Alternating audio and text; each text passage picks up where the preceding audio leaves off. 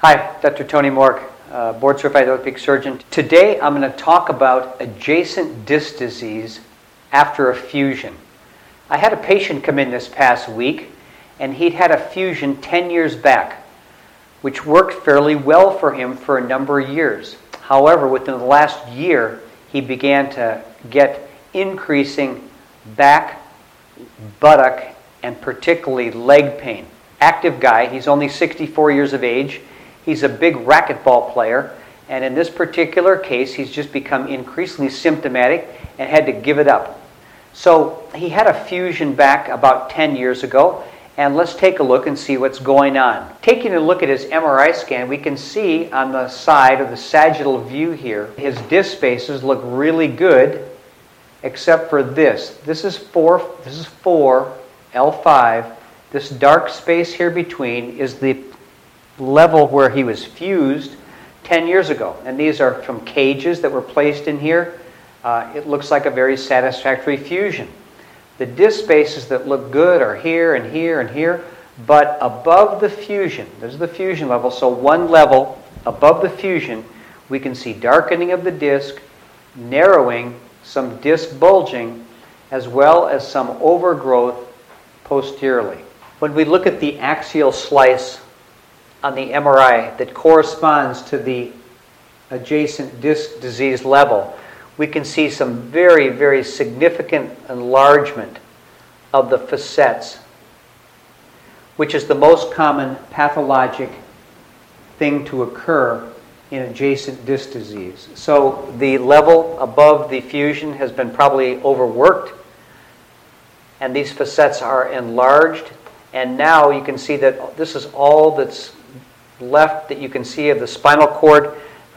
It's been compressed significantly as opposed to looking at it maybe a level or so above, where we can see that this is the normal appearance and the little dots actually represent the nerves of the cauda equina or the spinal cord. We can see it starts to get compressed as we go a little bit lower, and then it gets really compressed as we get into the maximum area where the degenerative facets are pushing in. This is what's referred to as adjacent disc disease. In case you don't know, this is one level above the fusion, and this is where the disease is occurring. Okay, let's make a few comments about adjacent disc disease, which actually now has been studied in some fairly long-term studies. One thing we know is that fusion is a great treatment for a condition of degenerative spondylolisthesis. There's no question that this offers the best possible outcome for these people. But as fusions are being performed in younger and younger people, and as the indications for fusion have continued to expand, there maybe is some question about the long-term effects of fusion in certain cases and certain populations. Certainly, there are a lot of papers to suggest that fusion and decompression offer some very satisfactory results. But there's also a large number of papers that actually describe fusion as unpredictable, if not outright unsatisfactory. There are some long-term studies that have been performed up to 33 years in follow-up, which is a really long time. In some of these studies, looking at the spine 10 years out from the time of the fusion shows a couple different things.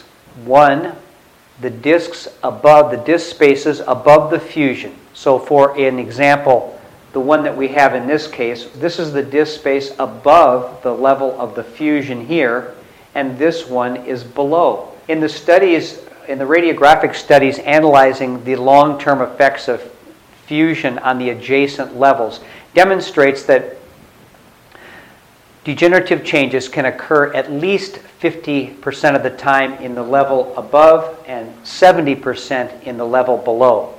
Looking at the MRI scan of exactly the same patients demonstrated 70% degenerative changes in the level above and 100% degenerative changes in the level below. But we have to kind of keep in mind, does it make any difference? And that's what we call a clinical correlation. In other words, does it really make any difference if these radiographic changes are occurring in the spine, either on x-rays or the MRI? Well, I can say that in 37% of the time, people will be getting some symptoms as a result of these adjacent disc disease changes. So it seems to be fairly significant. When we look at adjacent disc disease and the changes, we have to ask two questions with respect to clinical correlation. One, is this just simply a progression of degenerative changes of the spine, or is there a biomechanical reason that this is occurring? Or is there a biomechanical reason that might account for the clinical changes in these long-term follow-up studies? It's a little hard to decipher, but certainly there are some studies that have been done that show that a fusion causes increased mobility at the adjacent levels and also some increased pressure inside the discs. So it certainly is possible from a biomechanical point that this is influencing the occurrence of adjacent disc disease changes. What about treatment or prevention? Well, one thing that's been tried in Europe and now catching on in the United States is that of artificial disc replacement in the lumbar spine. And what do we know about that? Well, the studies are relatively small, but one thing in one of the studies noted was that actually 22% of the adjacent levels after a disc replacement had to be reoperated on 2 years out.